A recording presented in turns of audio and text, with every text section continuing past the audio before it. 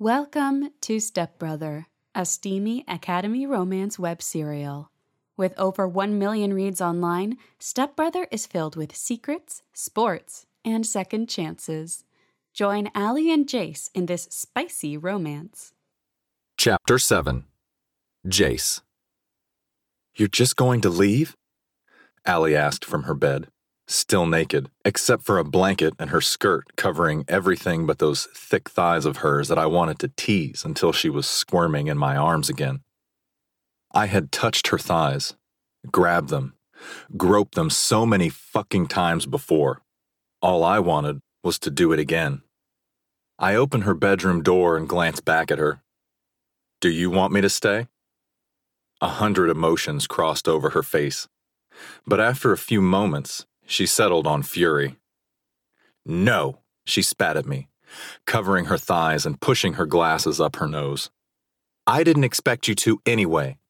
Don't you have a football game or something? It's Friday night."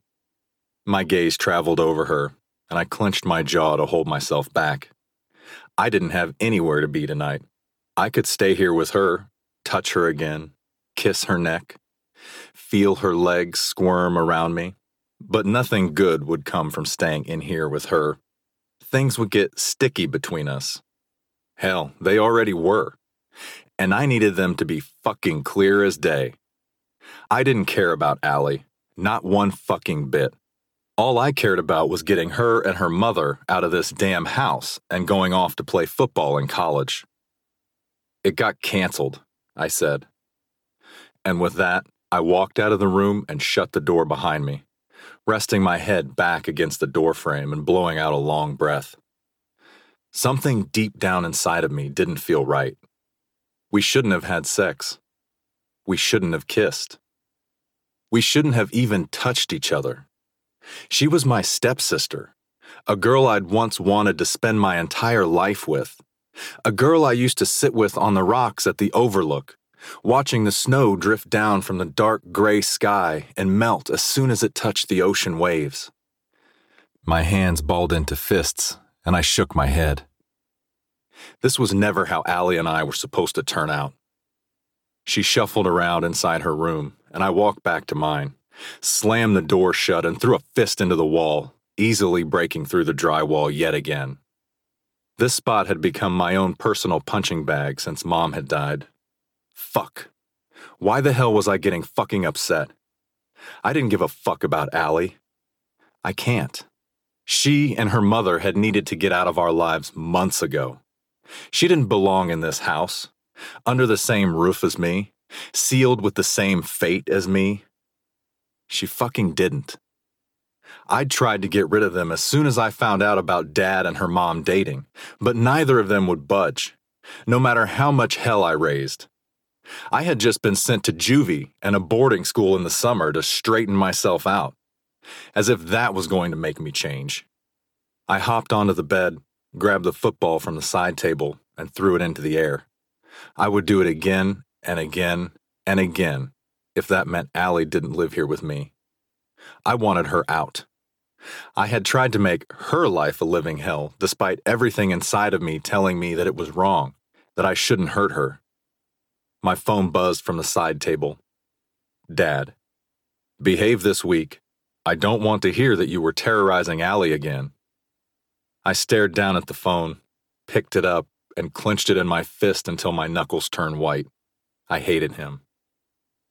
He should have never fucking married Allie's mom. It was the worst fucking decision she could have made. "Dad, there will be harsher consequences next time." Instead of responding to him, I'd be chewed out for that when he got home. I turned off my phone, changed into my gym clothes, and decided on a run for tonight.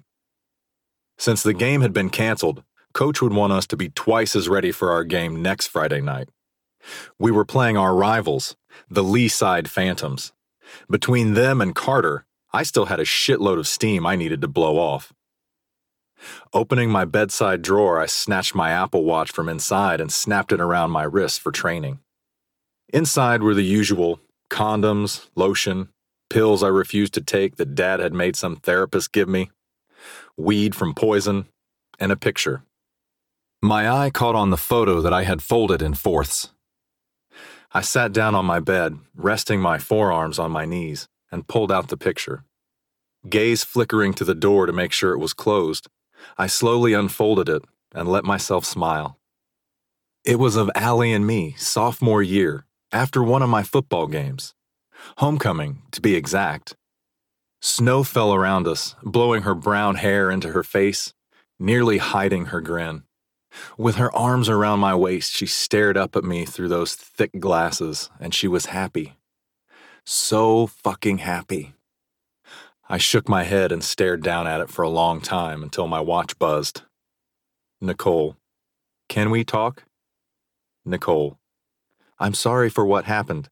Nicole. Please speak to me, Jace. Nicole. Jace, baby. 4 messages, all within 1 fucking minute. I silenced my watch and glanced back down at the picture, noticing the Cartier diamond bracelet that I'd bought Allie, but she hardly ever wore because she didn't care about all the fancy stuff. Back then, she'd only wanted me. She had worn the bracelet that night, though, because I had asked her to. I just didn't think the next morning she'd be throwing it at me with tears racing down her face as she sobbed and asked me why. Why, Jace? Why? That was the last night I had seen her that happy. And the truth was, that was the last night I had been happy too. You've reached the end of this episode. You can find the completed audiobook at shopameliarose.com/products/stepbrother. But if you'd like to continue listening to our free episodes, make sure to hit the follow button to receive updates.